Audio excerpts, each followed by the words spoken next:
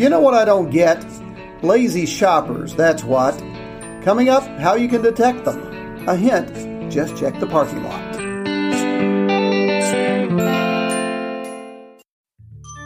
I want to change some things. I want to help more kids graduate from high school. I want more of my neighbors to have access to health care.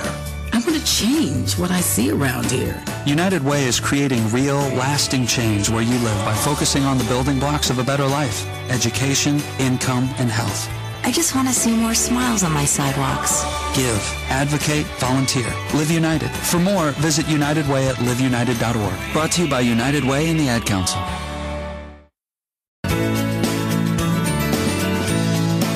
They say America is the most overweight country, and it gets worse with every day that goes by.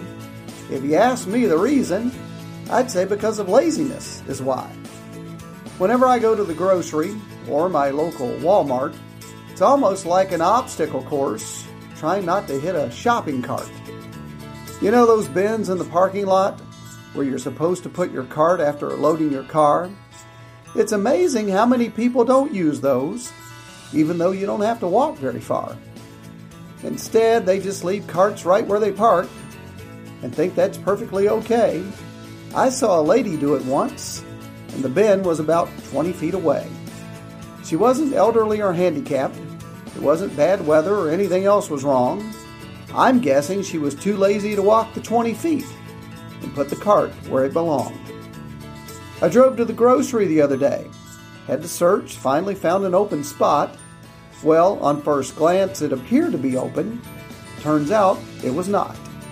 Someone had left their cart in that parking space, so I had to get out and move it before I could pull in.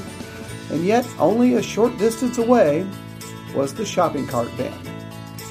So when you can put your cart in the bin, but decide you'd rather not, let me just say I don't like you.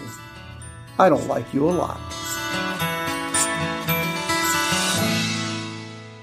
There will be something else I don't get. It's just a matter of time. I'm J.D. Beck, back soon with another rhyme.